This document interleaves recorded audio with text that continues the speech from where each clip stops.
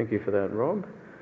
And the passage that Rob's just read to us, I think, is probably one of the best known parts of the Bible.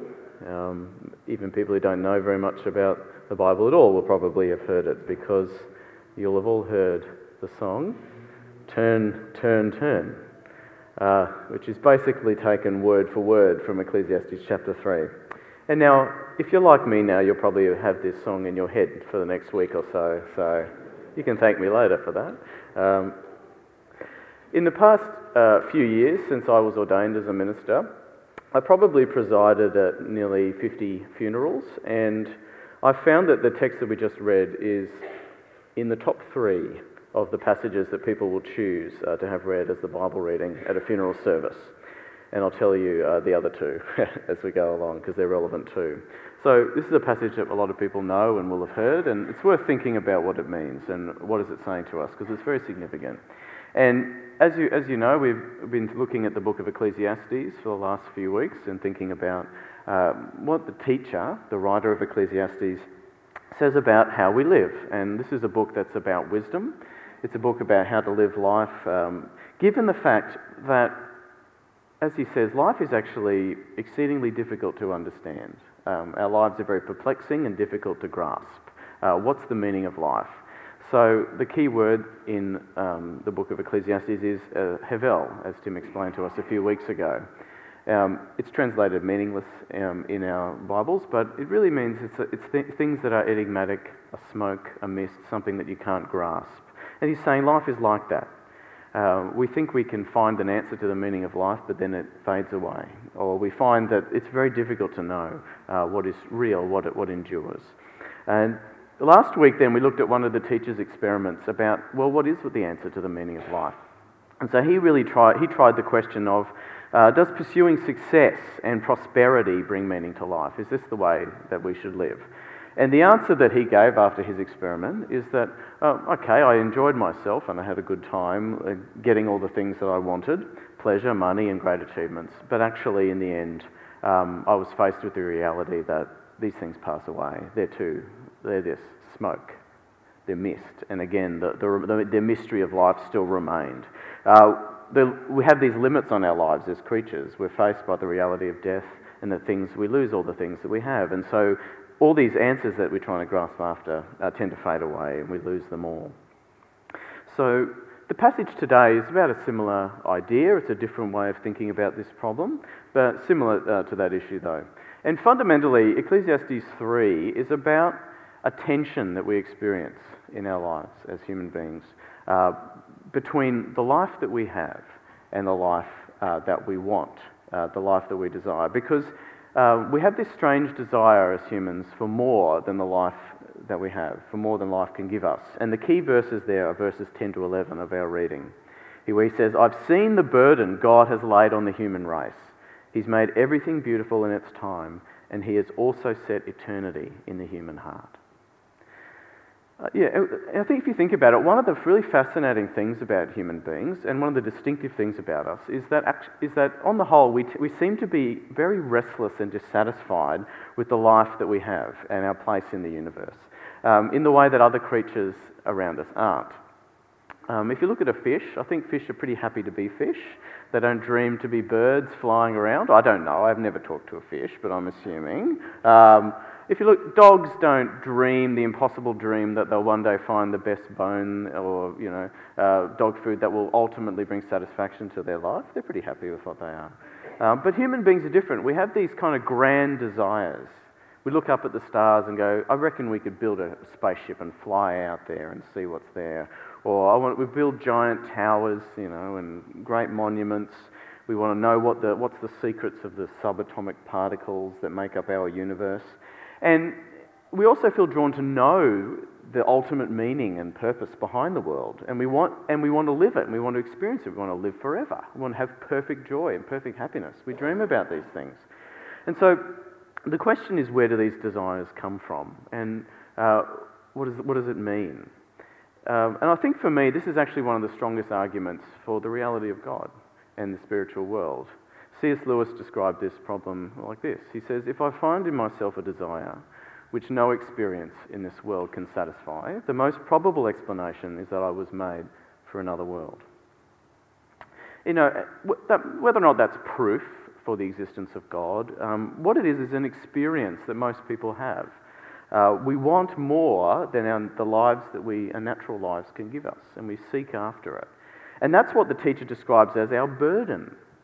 We live in a world where we want to grasp after ultimate meaning or purpose or perfection, but they elude us like smoke. That's Havel. The world seems not to be substantial enough for what we want. And so one of the things that this does is it makes it hard for us to accept the life that we've been given and the realities that we experience. The world is beyond our control.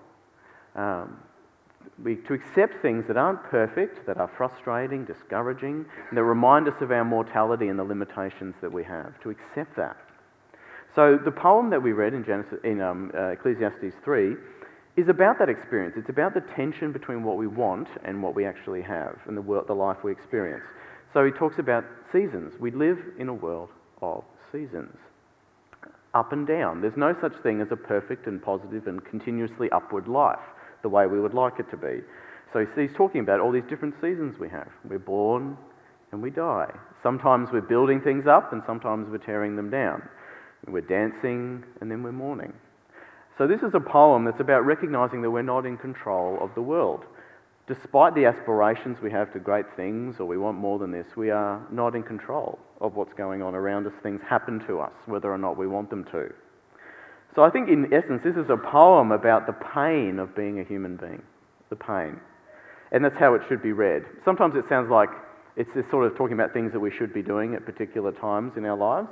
When I was working with a particular family to put together their funeral service, we looked at this text. And one of the family members said, well, I don't agree that there's a time to kill or a time for war. There's never a time for war. And, you know, of course, we don't want there to be war. We don't want there to be death. But that's the point, actually. Whether or not we want those things to happen, there are times when they come. Even when we strive for peace or life, we get war and death. And that's what the teacher's saying here. That's the way the world is. And that actually causes this problem that the teacher's talking about. We're striving for meaning, but we grasp these things. It seems the world isn't as full of meaning as we want it to be. It's an enigma. We don't live in the perfect world that we desire. We live under the sun. We live in a world of seasons, and we need to figure out how to live in that world. And that's where his wisdom comes in. He says there's a season for everything, and we go through these seasons whether or not we want to. And wisdom is in how we respond to that, in the knowledge of God. So what does he suggest that we do? In verse 12 to 13, he has a suggestion. He says, I know there's nothing better for people to be happy and to do good while they live, that each of them may eat and drink and find satisfaction in their toil. This is the gift of God. And we looked at this idea again. He said the same thing last week on the question of pleasure.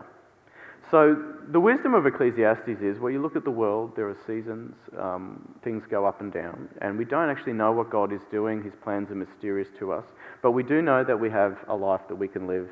He's given us things to enjoy, and we should take them with thanks and enjoy them while we have them. God's made the world, it runs according to his plans, and we need to actually, he says, have an acceptance of that. We don't know what's going on, so we take what we do know is good. So in verses 14 to 15, he says that, I know God, everything God does will endure forever. Nothing can be added to it and nothing taken from it. God does it so that people will fear him. He's made the world so that we can know that he's in charge and to take with thanks the things that he's given for us. God's in control and we're not. So what he's suggesting is a sort of attitude, a fairly resigned attitude, acceptance. This is the way the world is. Let's live as best we can within it. And that's a fairly pessimistic view of life. But I think for many of us, the way we live, it's actually a healthy way to think about the world, because it accepts the world as the way it is. And I'll think a bit more about that in a second. But I don't think that's a satisfying answer. I don't think for many of us it is, because this doesn't resolve the final problem, does it? We still have this burden, the burden of eternity. We want more than this. We want more than just the good life that we can have, this limited life. And this is not just our unrealistic dreams. The teacher says God himself has placed this desire in our hearts. We desire eternity. We desire to get above the seasons of this world, to be beyond impermanence and change, and to be complete, to have stability that we've been promised, to have permanence, to be lifted out of the hevel, the smoke and the mist, and to see the world as it is, to know the meaning and purpose, and to be with God in a place where satisfaction and meaning will not elude us forever. That's a desire. We actually do want that still, even if life's really good. And so, because we know that God has actually made us for this. This is what he says. So this is a tension, and this is the issue that's raised. We have the world we live in, which we accept as the seasons, but we actually want more than that. And I think there are two things we should do with this tension as Christians, and as we think about how we respond to it. The first, I think, is yes, as Ecclesiastes encourage us, we should actually have an attitude of acceptance towards the seasons of life. One of the things that I think is the temptation when you're wealthy, as most of us are, is to try and stop the seasons of life from happening, or to sort of use the wealth or power that we have to kind of smooth out life and to create a life without seasons. Take all the ups and downs and kind of make them all up. To shape the world to be the way that we want it to be. And I think that's why, as Del said, politicians promise that's what they're going to do for us, because that's what we want. And we'll use the power that we have to get it. A trivial example for that would be the fact that for us, most of us now, can you just wait for that? Chris, sorry. That's all right, thank you. Would be that for most of us, if you know, fruit and vegetables are pretty much always in season for us, aren't they? If I go down to the shops now, I know I'm going to be able to get a banana. And I think we need to reflect on the amount of effort and money that it actually takes for that to happen.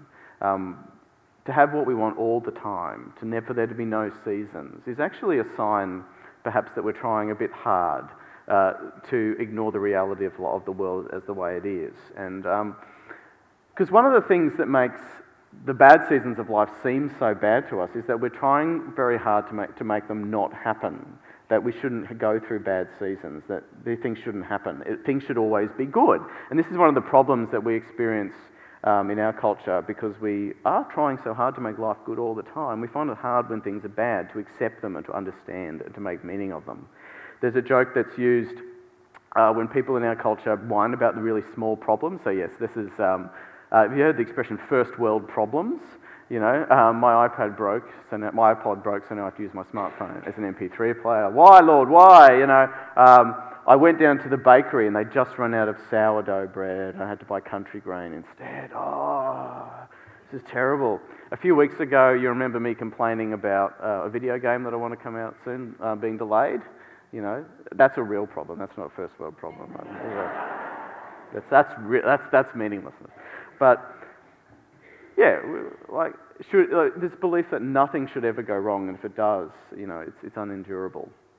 Because most people in the world have much more serious problems than that, and most people through history have. And so, actually, I think we should it's healthy and wise to accept the bad seasons that happen. That bad seasons happen, because they will, and we need to incorporate that into our worldview. Otherwise, we'll be continuously dissatisfied. Because the teacher is, I think, telling us that the purpose of life isn't to make it so that we don't have bad times at all. To try to have no bad seasons is hevel. It is a smoke. It's something that you try and grasp, and it won't work. It'll fade away, because bad times are going to happen. Suffering is going to come. That's why he says there is a time to weep, there is a time to laugh, there is a time to mourn, a time to dance. There's bad times. And in this world, under the sun, most of us are going to be sad a lot of the time. And so try to ignore that. And I think also, if you think about our entertainment industry or the distractions that we have, trying to put ourselves up, I want to just feel good. And we spend a lot of money and time on that. And again, to deny the reality. And people even sort of deny death and don't think about it until it's absolutely unavoidable. That's something I've experienced. Again, preparing people for funerals, that we don't realise it's going to happen until it does. And so the result of all that is we avoid facing the reality of the world that we live in, and we don't expect to see God's presence in the bad times and to accept his plan for the world. We want our plan. We want the world to be my way. So I think this is something we need to learn from Ecclesiastes as well. That Christians should embrace the whole of life in its seasons with patience and trust that God is present. Because when the bad seasons of life are not actually meaningless, God has placed eternity in our hearts for a reason, and He's preparing us to know Him through ups and downs. Life isn't meaningless, actually, and suffering can be redeemed and transformed and made meaningful. That's the Christian hope. Because we've been given as Christians an anchor into a source of certainty and stability that is different from what is just perceivable under the sun. And that's what Jesus has shown us. And that's where we get to the second most common funeral Bible reading that I've ever come across, which is John chapter 14. So Jesus is speaking to his disciples, but just before his crucifixion. They were troubled, they were discouraged, they were going through a bad season, the time to mourn. But he said to them, don't let your hearts be troubled. You believe in God, believe also in me. My Father's house has many rooms. If that were not so, would I have told you that I'm going to prepare a place for you? And if I go and prepare a place for you, I will come back and take you to be with me, that you may also be where I am. You know the way to the place that I am going. And Thomas said to him, Lord, we don't know where you are going, so how can we know the way? Jesus answered, I am the way and the truth and the life. No one comes to the Father except through me. If you really know me, you will know my Father as well. And from now on, you do know him and have seen him. So it's true, we don't know the way to eternity. We don't know what it's going to be like. And it is still a mystery to us. But actually, Jesus, we know himself, is the way. He says he's gone ahead of us. He's made a way. We have seen God's plan. We've seen what God's like. And we know what is awaiting us. He's made a place for us in our true home, in the house of God the Father, beyond the seasons of life, in eternity, what we were made for. So I think Ecclesiastes encourages us to reflect on how we deal with this tension between eternity and the seasons of life. Firstly, to reflect on what season of life are we in at the moment, and to realise and expect to see God there, however it is. So today you may be up, you may be in a good time, or you may be in a bad time. You may have thought that you would be in a good time, but it's turned out that hasn't happened. Or you may have thought this would be a bad time, but life is actually pretty good, and things are better than you thought they would be. We never really know where we're going to be, and that's the point. At the beginning of this year, I thought, 2016 is going to be a fantastic year for me. It's a time for dancing. But in fact, it's turned out to be a time of mourning for me and my family. And we need to say, well, God is there still.